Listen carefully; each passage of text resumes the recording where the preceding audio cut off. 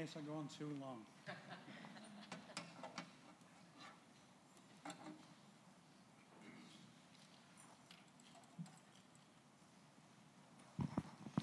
We're on the final session of the theme, the names of Jesus, and it's my privilege this morning to talk about the Good Shepherd. I heard about a Methodist minister that went to hear the Messiah, and as the choir were crashing in, "Worthy is the Lamb that was slain," this Methodist minister felt the power of God upon him, and he suddenly shouted into the auditorium, "That's my Savior you're talking about. That's my Savior that you're singing about." And as we read the 23rd Psalm this morning, that's my Jesus that David's talking about. The Lord Jehovah is my shepherd. I shall not want. He makes me lie down in green pastures. He leads me beside still waters. He restores my soul. He leads me in the path of righteousness for his name's sake. Even though I walk through the valley of the shadow of death, I will fear no evil. For you are with me. Your rod and your staff, they comfort me. You prepare a table before me in the presence of my enemies. You anoint my head with oil. My cup overflows. Surely goodness and mercy shall follow us all the days of our life, and we shall dwell in the house of the Lord forever. Hebrews hardly dare mention the name Jehovah. It was all to do with not taking the name of the Lord in vain. They wouldn't even write it in full. They would miss letters out, so they weren't accused of taking the name of God lightly. But somehow in Psalm 23, David throws caution to the wind. There's no sort of gentle breaking in. There's no overture to warn you what's coming. David picks up his guitar and he strums it and begins to sing immediately, "Jehovah is my shepherd." You've got to know the shepherd before you dare do that. You've got to have a relationship with him and enjoy companionship with the shepherd before making proclamations like, "He is my shepherd." Jehovah means he that always was, always is, and always will be. That's the best shepherd to have. A shepherd's no good at all if when your eyes have closed in death, there's nothing more he can do. But the good shepherd spans time, time past, time present, and all eternity. And when we dwell in the house of the Lord forever, he'll still be the good shepherd, exercising shepherding care and love over those who have asked him, specifically asked him to be their shepherd. What's the good shepherd like? I think if we just think simply of Jehovah, without being irreverent, think of Jehovah as a Christian name. And God adds to the Christian name in the Old Testament 10 surnames which are expressive of character. I didn't ask Andy to sing that song this morning, but we've sung a lot of them. And the 10 surnames, if you like, which express the character of Jehovah are Jehovah the shepherd, the healer, the provider, the anointed with oil, our righteousness, the giver of peace, the one who is always there, Jehovah the banner or the ensign under which we are led, Jehovah, who is in control of innumerable hosts of armies, and Jehovah, who is the Most High. 10 names expressing the character of God. Do you know, in the story in the Psalm, 23rd Psalm, 7 of those 10 characteristics, possibly 8 if you push it a little bit, but 7 of those characteristics of God are found in the heart of the shepherd. Beware any shepherd who doesn't display the characteristics of God. The Good Shepherd carries God's heart for his people. The Good Shepherd leads. Now that might be a strange idea to a lot of people, because some people have never been led. They've never had control of their own life. They've been manipulated and maneuvered and driven by forces which they were not willing to follow but couldn't help it. The Christian life is all about a total change of ethos. There's no benefit going somewhere because you're driven against your will.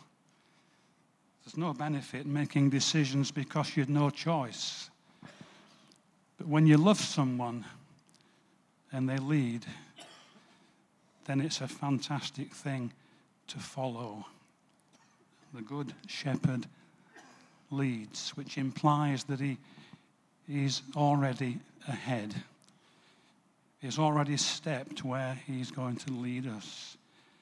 And that inspires a huge amount of confidence.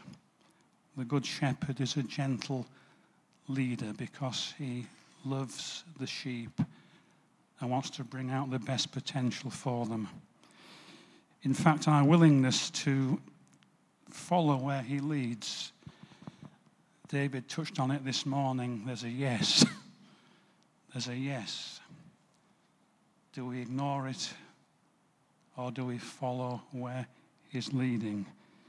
And it's the leading, it's being obedient to the leading of God the Shepherd that validates our sonship. As many as are led by the Spirit, they are the sons of God.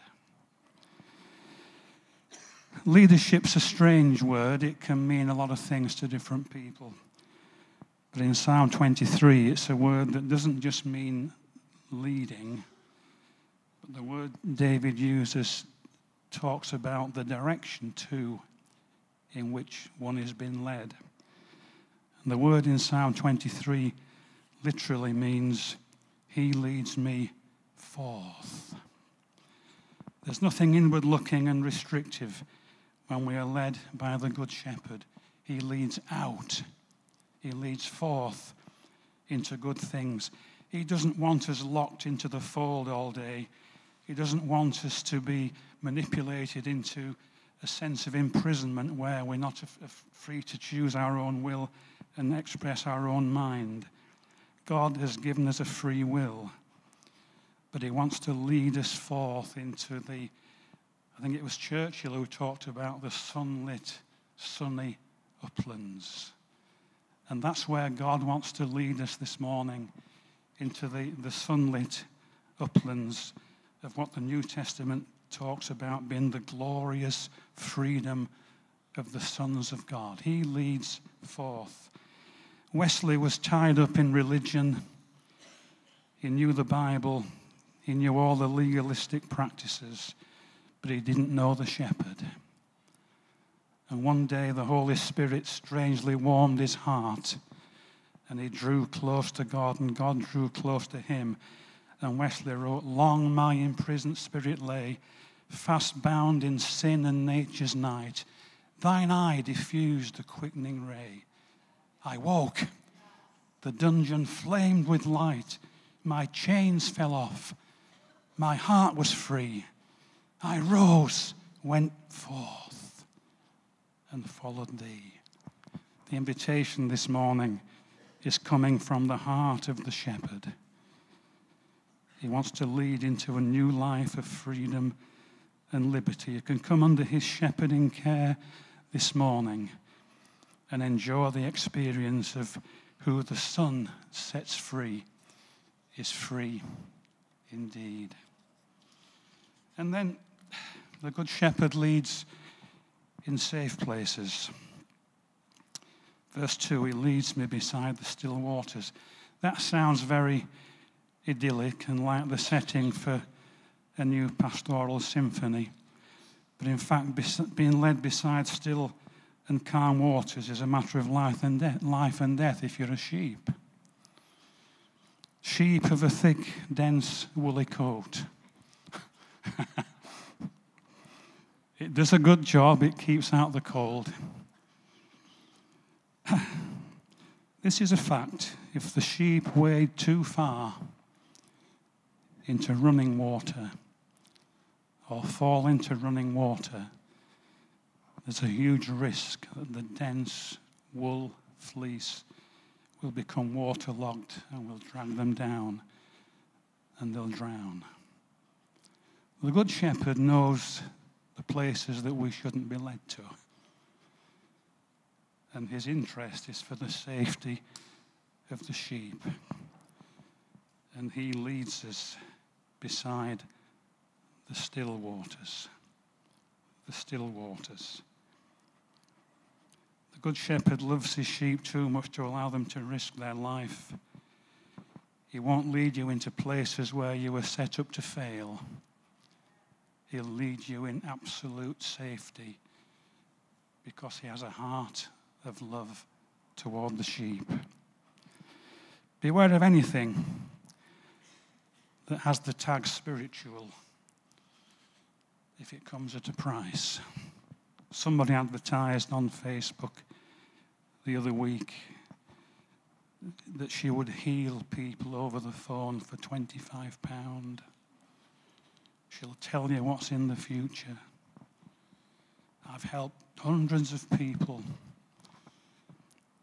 I messaged her and said, please tell me, where does your inspiration come from to do what you do? And to who are you accountable? She was a good shepherd. I got 2 words back. Buzz off. But when there's an invitation for money, this isn't coming from the voice of the shepherd. The Good Shepherd leads in righteous paths. Verse 3. Sadly, some Christians talk the talk but don't walk the walk. It should be apparent to all that when we have been led by the shepherd, we are walking in different paths. Paths that Psalm 23 says brings honor to his name. We won't labor this, but where are we walking? In the Paul's letter to the Corinthians, he recommends that we test ourselves to make sure that we are in the faith.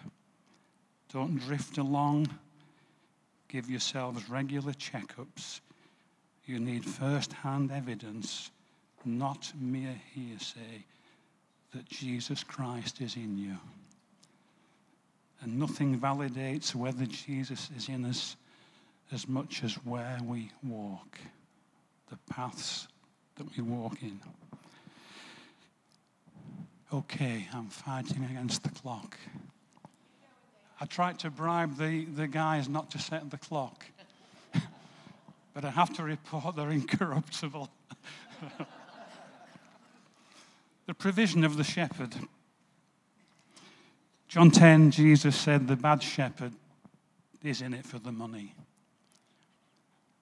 And as soon as everything hits the fan, he's off. Why?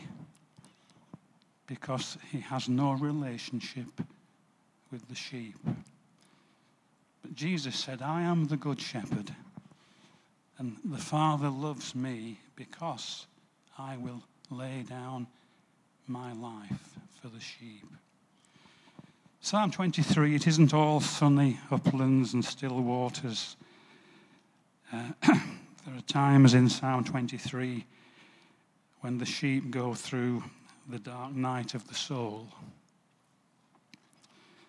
The scene changes and it's no longer broad, green, sloping fields with the sun and everything's idyllic and calm and restful.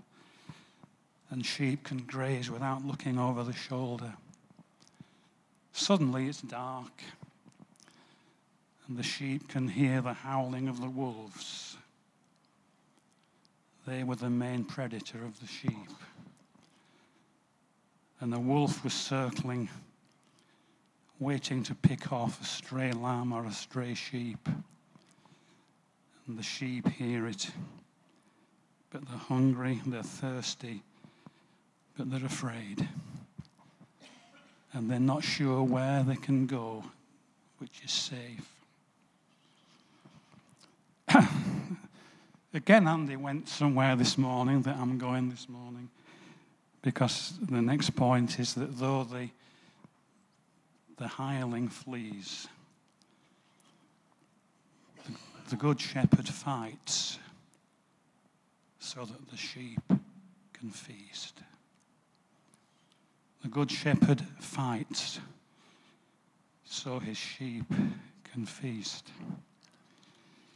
The good shepherd carried very little by way of equipment. In his hand was, and I borrowed this from Pam, imagine it's a bit longer, but the shepherd in his hand had his staff, which would have the typical shepherd's crook in the top. And if a sheep did begin to get into difficulty in some water and risk being washed away, he would put the crook around the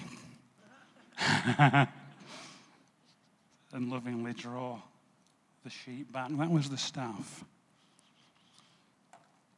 3 things were attached to the shepherd's belt.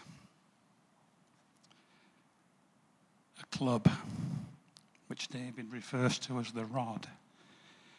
And the club was like a policeman's truncheon, probably with spikes in the end. And as soon as the shepherd heard wolves howling, out comes the club, and he's ready to fight. Another thing that's hanging around the shepherd's belt, and I felt tempted to bring one with me, but I don't think Edith would have wanted one of her pans flashing about the front. But it was like a pan on a long handle, and that was fastened to the belt, and that was called the cup. And if the sheep couldn't reach the water, the shepherd would take the cup, and he would lean over, and he would fill the cup, and then he would hold it to the sheep and say, "Drink, drink." The third thing round the shepherd's belt was a container of olive oil, probably a sheep's horn, but kept full of olive oil. Now the scene's set for danger and how it's dealt with. And when it's dark and when the shadows have lengthened and when there's the howling of a wolf in the background, echoes can be distorted. And the sheep would think it's over there. No, it's over there. No, I'm sure it's over there. And in bewilderment, the sheep would have no idea where to go to be safe. What does the good shepherd do? The good shepherd takes his staff and he listens. He listens. And when he's realized the only safe place for the sheep to go, he points the staff. And the sheep run where the staff is pointing. God still guides. God still guides. It's not left to luck. It's not left to mind over matter. We have a God who has a staff. And if we're following close enough and listening and watching, we can benefit from the direct guidance of God. And then when the sheep begin to run in the direction of safety, what happens next? The shepherd gets the club off his belt and he's ready. And if the wolf comes and tries to chase the sheep, he's got the shepherd to deal with first. This is why David can say, I fear no evil, for thou art with me. Thy club and thy staff, they comfort me. They comfort me. And then some of the sheep would have probably got bruised in the panic and in the running. And the shepherd, with his heart of love and tenderness, takes the olive oil out of the horn. And where he sees that a sheep is hurt and bruised and wounded, he anoints it with oil. And one of the names of Jehovah is, I am Jehovah who anoints with oil. He's the good shepherd. He's the good shepherd. And then when the sheep get into the safety of the fold, they're still thirsty, but they can't get to the water to drink. So the shepherd takes the cup with his club just in case the wolf comes. He goes and he gets the cup full of water. And he comes back to the fold. Drink. Come on, drink. Come on, drink. You need restoring. Drink. Drink. Now there's something miraculous in this. Because David seems to say, it doesn't matter how many other sheep have drunk before my turn, but when the cup's held out to me, it's running over. It's running over. We used to sing, my cup's full and running over. And those kids mischievously sang, and so's my saucer. You can't outdrink the grace and the restoring power of God. We have prayer lines here. You don't need to struggle to be first in the queue. You can be last in the queue, but the cup is still overflowing when you need to drink. 1 minute, 44 seconds. And when the sheep are in the fold, they've drunk, anointed with oil, the hurts have been washed away. This is breathtaking. The shepherd lays across the entrance so no evil can get into them. It's what Jesus said. The good shepherd lays down his life for the sheep. God loves me because I lay down my life for the sheep. And literally he did. And for 3 days he was in the grave. But he took his life again. Which is why this morning we can say with confidence, I shall dwell in the house of the Lord forever. And however long we're there, he's still the good shepherd, still caring for his flock. There won't be the evils to protect them from, but there'll be fresh vistas of the glory and the love and the grace of God to be seen and to have displayed to us. And he'll do it for all eternity. A lot of people know the psalm, but do you know the shepherd? And I've got 9 seconds.